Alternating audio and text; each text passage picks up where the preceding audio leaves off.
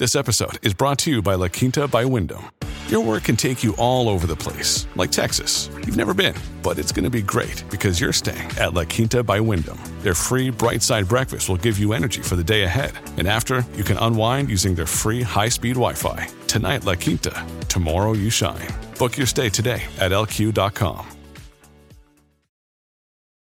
Families have a lot going on. Let Ollie help manage the mental load with new cognitive help supplements for everyone 4 and up, like delicious Lolly Focus Pops or Lolly Mellow Pops for kids. And for parents, try 3 new Brainy Chews to help you focus, chill out, or get energized. Find these cognitive health buddies for the whole fam at ollie.com. That's OLLY.com. These statements have not been evaluated by the Food and Drug Administration. This product is not intended to diagnose, treat, cure, or prevent any disease. This is Terrio Media. Don't wait for appreciation to buy real estate. Buy for cash flow and wait. In other words, hold that house! Your hosts, Matt Andrews and Matt Terrio. Yeah. Woo! Good morning, good afternoon, good evening. And good night. And good night, yeah. We'll say that later. And as we always begin our show here, it's really important to emphasize that flipping houses can make you rich. There's a whole lot of money to be made in flipping houses. But really, when it comes down to it, holding them will make you wealthy. That's where the wealth comes from. And this is the Hold That House show. I am Matt Terrio, and over there is Matt Andrews. What's going on? And before we get into it today, we've got a free gift for you. We come bearing gifts. So go to holdthathouse.com where you can download for free the 4-Hour Work Month. It's the 10 commandments to managing property managers. It's the key ingredient to financial independence through real estate that no one's really telling you about. And it's so important. It's probably the most important. And you can get that for free. You can get the most important thing to your financial independence for free at holdthathouse.com. Alrighty. Maddie, what you got going on today? Well, today we are talking about something that you and I know a lot about, and that is investing out of state or out of your local area, right? So, I mean, if we were titling this, I guess the title would be Investing Out of State, Yay or Nay. Right. Good idea, bad idea. I like it. So that's what we're going to talk about. A lot of people, when they first start out in real estate investing, and we hear a lot of people say this, like, hey, I want to start investing in real estate. I want to do it somewhere close by, and they automatically just kind of assume that that's the best way to start. Right. Well, you hear that frequently at the RIA clubs. I mean, you'll get the guys there that have been burned saying, if you can't drive to it, don't invest to it. Right. In it, and there couldn't be worse advice. I agree. I know for every person that has ever made money in real estate, and every person that has lost money in real estate, so that's pretty much everybody. That covers everyone, yeah. Their results had nothing to do with their investment's proximity to their personal residence. Exactly. It had nothing to do with that. Right. What would, Trump, and you have Trump who invests all over the world. Sure. Right? Warren Buffett all over the world. Yeah. We could go on and Matt Andrews, Matt Terrio. That's right. Invest all over the world. All over the United States. Right. Exactly. We're getting there, I'm looking around in South America a little bit. Yeah. Definitely. But it's probably there's nothing wrong with it. No. It's just really bad advice if you accept that as gospel and that's how you operate your investment portfolio from this day forward. Absolutely. And it goes back to what's the criteria for a good cash flow property, right? And we've talked about that a lot in a lot of previous episodes. What makes a good cash flow property? What makes a good cap rate? We like those double-digit returns, right? Well, what if you live in an area where there are no double-digit returns? What if you're in, San Jose, California, where, the best cap rate you could possibly get is maybe, 2% or something like that. Here's a really good way to put it. I heard this from somebody and it just made so much sense. There are anywhere from 300 to 350 markets and submarkets in the United States. Statistically, and 5 to 10 of those are really strong cash flow markets. And statistically, you happening to live in one of those is really unlikely. Right. Yeah, exactly. So that's, I just thought of that and I was like, gosh, I wish I would have thought of that. Sure. But I'm only going to give that person credit 2 more times. And then I'm accepting it as my own. There you go. Then it's yours. I think that's it. That's the rule, right? That's the rule, it becomes yours at that point. Yeah. And so, there are many criteria, or not many, but there are some core criteria that we want to look at to define what's a good market to go into. But one of those is not, hey, it's 5 miles from my house. Right. Or hey, I can drive by it every day. That's that's just subjective. That's not objective criteria. You know, Donald Trump is not, like you said, not looking at, well, let's see, I live here in New York, but this awesome, you know, complex that I'm going to buy is in Texas. So that's too far away. I can't drive to it. This golf course is on the coast of California. I could never invest outside of my state, right? Sure. And sometimes I think it's a shortcut to really looking at real criteria and really looking at a property and sizing it up, because you're kind of almost like, look, I don't really know how to figure out what's a good investment. So I'm just going to get something really close so I can keep my hands right around it. You know, that's just not sophisticated investing. So I think you can kind of already tell where we fall right. in this yay and nay, but let's get into kind of the benefits of each of these, right? Because there are some benefits. Absolutely. And if you live in a market where you find the returns acceptable, hey, knock yourself out. Do it. Because there are some benefits. So let's go over those benefits. If you happen to live in a market where you find the returns acceptable, what are the benefits of investing locally? Yep, absolutely. So some of those benefits of investing in state or in your local area is number one, you can see your property. Okay. Now, is that required? Like we said, it's not required, but there's a comfort factor for a lot of people. It's just a self-satisfaction type thing, right? When I first started, you know, when I was buying my first rental properties, I honestly, you know, early 2000s, I wouldn't have thought of buying a property in Michigan when I lived in Florida. I just would have, you know, I would have thought, like many people think, I got to be close to it. What if something happens? You know, and of course, at the time I was managing all my own properties. I was managing properties for others too. And so I was very hands-on and felt like that was really the only way to do it. You know, it wasn't on my radar yet to hire a property manager to do that stuff for me. It didn't even occur to me. I was doing the blue collar thing. I was hands-on, and there's nothing wrong with that. I know a lot of people listening are, you know, kind of self-made landlords, you know, and that's a great model.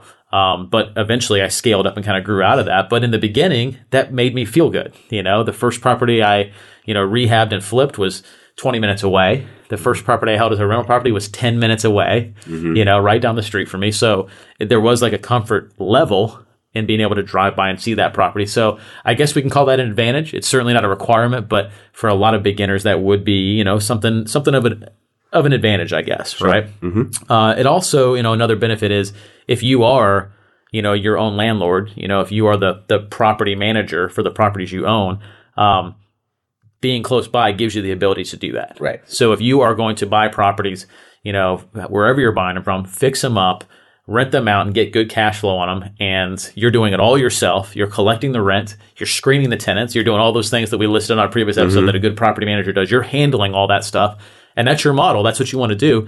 Then, you know, having something close by it should be local. It should be local. It has to be, right? Exactly. So if that's the model, and if that's your goal to be the manager of your own properties, then that's a benefit, obviously, to having it close by. And then it's easy to perform maintenance. It's easy to, you know, hire people, maybe subcontractors, and meet them out there, and, you know, be able to kind of look at the work that they're doing. You know, if somebody puts on a roof for you, you get to go and, you know, jump up a ladder and look at that roof, you know. So it does give you an element of control that you don't have necessarily if you're investing states away or on the other side of the country, right? You know, and those are really kind of the chief benefits that I could think of to investing in state. You know, gives you that peace of mind, allows you to manage it yourself if that's what you wanted to do, and it's easy to, you know, check up on maintenance that you're having done on it. But there's, you know, obviously some things that aren't good about that too. Your tenants can, you know, come find you, right? Or a lot of you know, new landlords have checks mailed directly to their home, you know, and so your tenant knows your address, right? You know, and like we said, you know, not every tenant has the level of integrity and, you know, lives the same way that you do. I mean, some people might come and knock on your door, and when I first started in this business, that's what I did. You know, I had the checks coming to my quote office, which was my house, right? And so every one of those tenants knew my address. And the first time I had a tenant show up at my door at like 7:00 at night, when at the time I had my now wife, but my girlfriend over, and I had an angry tenant knock on my door, that didn't make me look too good. And I thought, you know what? This is foolish. Right. Yeah, this is foolish that I've done this, you know. So I immediately, you know, got a different address that all payments could be sent to. And, you know, I took care of that part of it. But that could be a detriment if you are right down the street. Even if they aren't angry, you really don't want them stopping by just to say, hey. No. Right? Right, or exactly. You don't want to stop by to hand their work order. No. You don't really want them stopping by. Even if they're paying you, bringing you a check. That. You don't want that. Yeah, you want a process there, right? And the process should not be coming to knock on your door at night or during the day or any other time for that matter, you know. Now, I had a friend who, you know, was a new investor, and his idea, even though I told him I didn't think it was a great idea, was to, you know, buy a duplex and he would live in one side and rent out the other side. And, talk about being easily accessible by your tenants. Right. I mean, they literally could knock on the wall and say, "Hey, my toilet's clogged. Come over here and check it out." And because he was so easy to reach, things that they would have normally probably taken care of themselves and just, figured out that clogged toilet and plunged it themselves or whatever. They just felt like they could call him or knock on his door for everything. Right. And then it turned into, "Hey, I've got part of the rent this week. I'll have the next part next week." And so every other day they're talking now and he's getting his door knocked on. And I was like, "How's that working out for you?" Right. And he's like, "Yeah, dude, you were totally right." Eventually he moved out of that duplex, kept the duplex, but then moved like 30 miles away. Right. And so just realize that, guys, as you guys are getting started, especially newer landlords that are investing really close to your area, there needs to be a healthy separation between you and that tenant, for you and for them, because it's not fair to them either to think you're that accessible or to think they can do that, because you're not going to be able to fulfill that for them, so it sets everybody up for failure when you do that. Please stand by. We've got overhead to pay. We'll be right back. Your portfolio has seen better days, but this too shall pass. And the best for you is yet to come. Together, we'll get you there faster. We're TurnKeyAllies.com, and we'd like to share some information with you that will show you how you can take control of your financial future and accelerate its arrival. Go to TurnKeyAllies.com. More building, less waiting. TurnKeyAllies.com. So those are some of the benefits, along with some of the detriments to doing that. So let's talk now about the benefits of investing out of state. This is something you and I do a lot of. Yep. Matt, you're in 10 different markets, so obviously this is something you're doing a lot of nationwide. So we'll talk about this, and you can really speak about this first one. It forces you to have a definitive, tight process for how you're going to do this, right? So talk real quick about, if you're investing out of state and you don't have a process versus having a really tight process, like what do those two pictures look like? Right. Well, it's kind of very much. We were talking actually just this morning over coffee. We were talking about Rich Dad Poor Dad's the cash flow quadrant, and the difference really between being self-employed and being a business owner.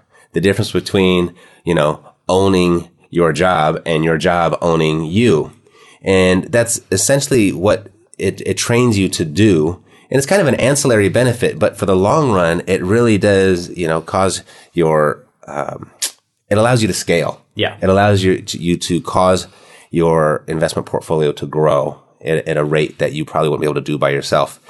And that's, you create those systems and you become a business owner rather than you just created a job for yourself. Right. And I think that's once you've crossed that bridge, I guess, from being self-employed, from owning or from having that job own you, from having a job period, to managing your job and working on your business rather than in it so much.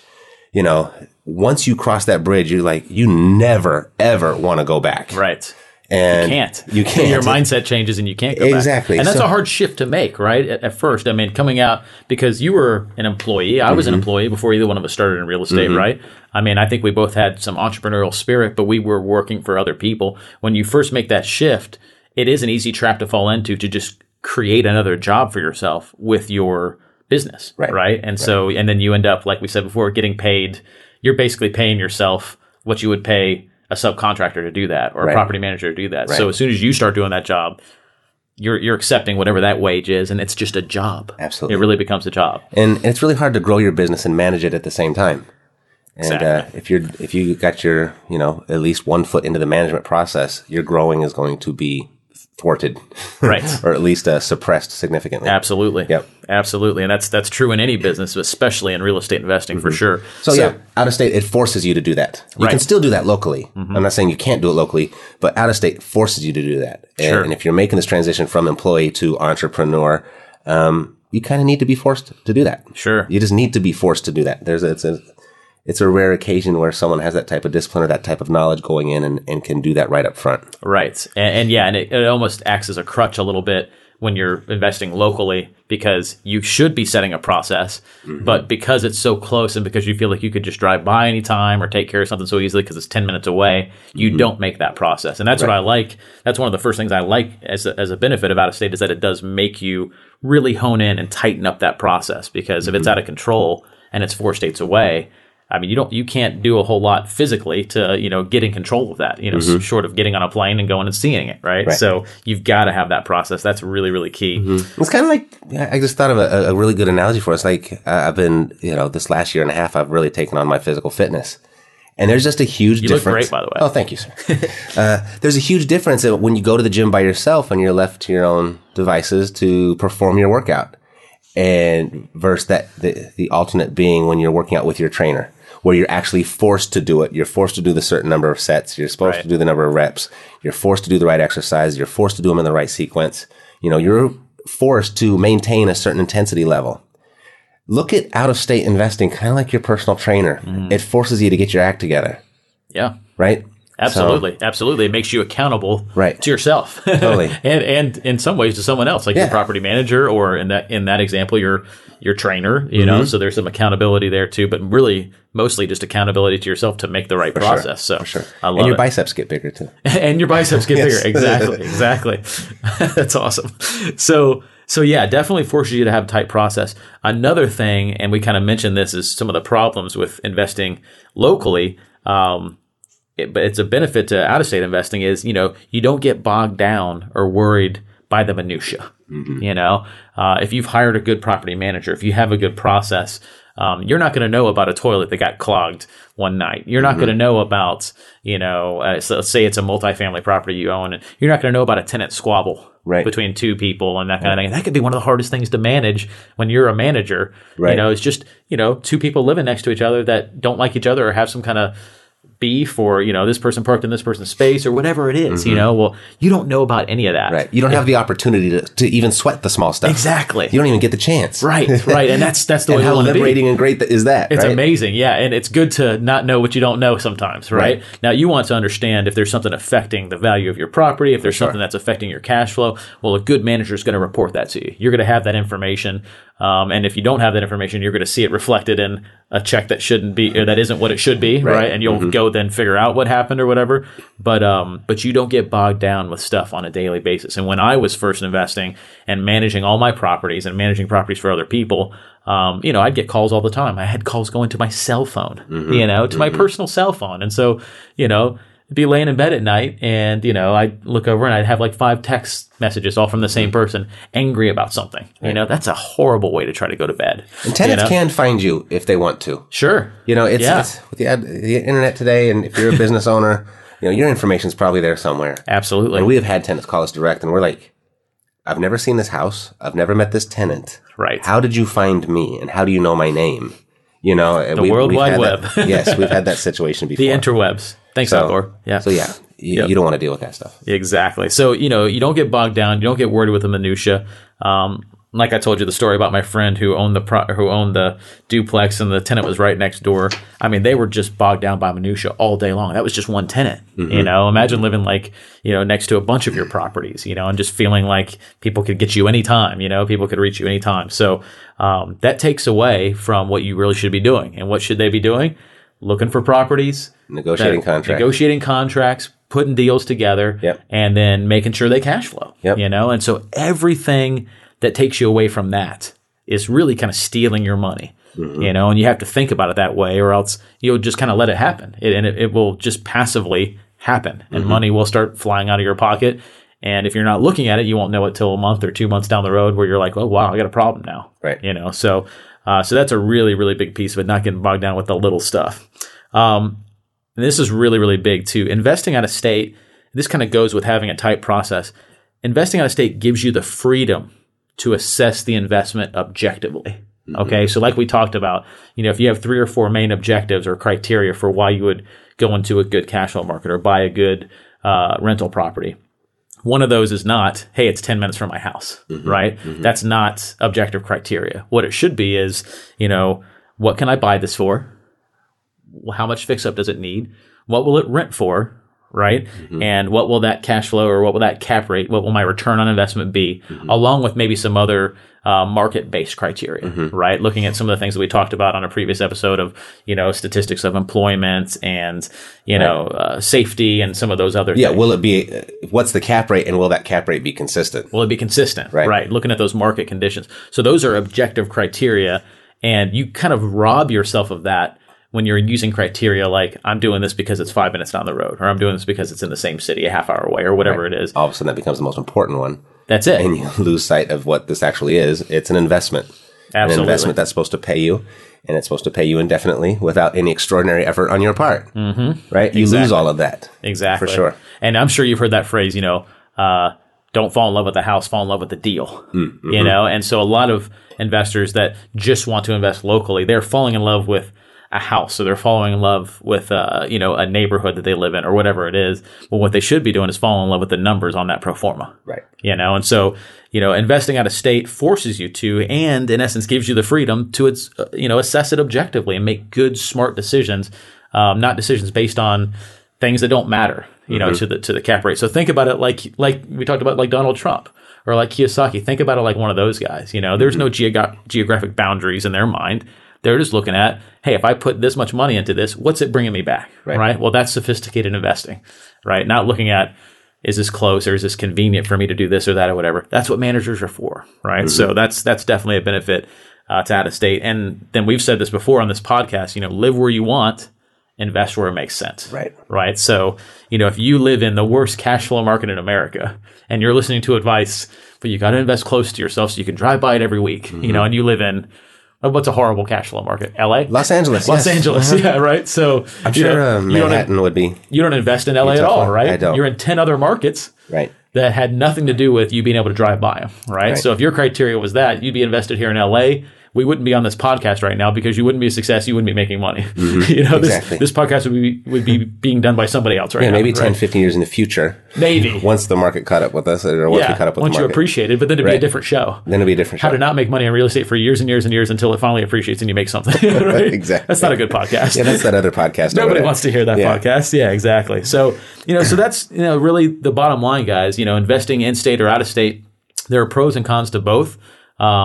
No matter what you choose to do, make sure you're making your decisions based on, like we said, objective criteria. Look at the numbers, Now, I started investing in Tampa, Florida. It just so happened at the time that I started investing, it was an amazing cash flow market. Mm-hmm. Now, I invested there because it was in my backyard. I thought that's what I was supposed to do. Mm-hmm. I was fortunate that I was in one of those great cash flow markets, right? Mm-hmm. But had I been somewhere else in some horrible market, I wouldn't have had the success that I had. I wouldn't have been able to go to Michigan and Indiana and Ohio and some of these other markets that I'm into now because it wouldn't have made me money. Right. So really, really important, no matter what you guys decide to do, no matter what the market is or the location, make sure you're using those objective criteria and keep plugged into this podcast because we're going to keep feeding you ways to look at those criteria and ways to assess properties and tools that we use to help you do that. Mm-hmm. And that really breaks it down. I think you guys can tell where Matt and I stand on this. I mean, obviously, we like investing out of state because we want to go where the money is. For sure. We follow the cash flow. So wherever you see the cash flow going, you're going to see Matt Theriault and Matt Andrews running right after it, right? And we know how to find that. So, and that's it, man. That's what I got. Super. I love it. And just to be straight, I'm not opposed to investing locally. If LA shifts into a cash flow market, I will shift my operation here. Sure. For sure. Sure. It's just stay focused and remember why you're doing this. You're not buying houses for the sake of buying houses. You're buying houses for the sake of investing. And you want it to be an investment. And the definition of an investment is something that pays you back more than you paid for it. And so that is the essence of what we're doing here. And, most of the time, statistically, that opportunity is not going to be in your backyard. That's right. Right? So that's the big point. That's what we want you to walk away from this episode with. Alrighty, so that's it for today. Flipping houses, it can make you rich. Holding them will make you wealthy. We'll be back next week. And until then, remember, don't wait to buy real estate. Buy real estate and wait. Hold that house! Sales pitch? Sales pitch? We don't need no stinking sales pitch. Here's the ball-busting truth. You can make excuses or you can make money, but you can't do both. Get the new free book, Epic Freedom, the 2 easiest and fastest strategies to a paycheck in real estate. You heard right. No sales pitch. It's free. Go to freeepicbook.com. No more excuses, just real-world strategies to making real money in real estate. freeepicbook.com. freeepicbook.com. This podcast is a part of the C-Suite Radio Network. For more top business podcasts, visit c-suiteradio.com.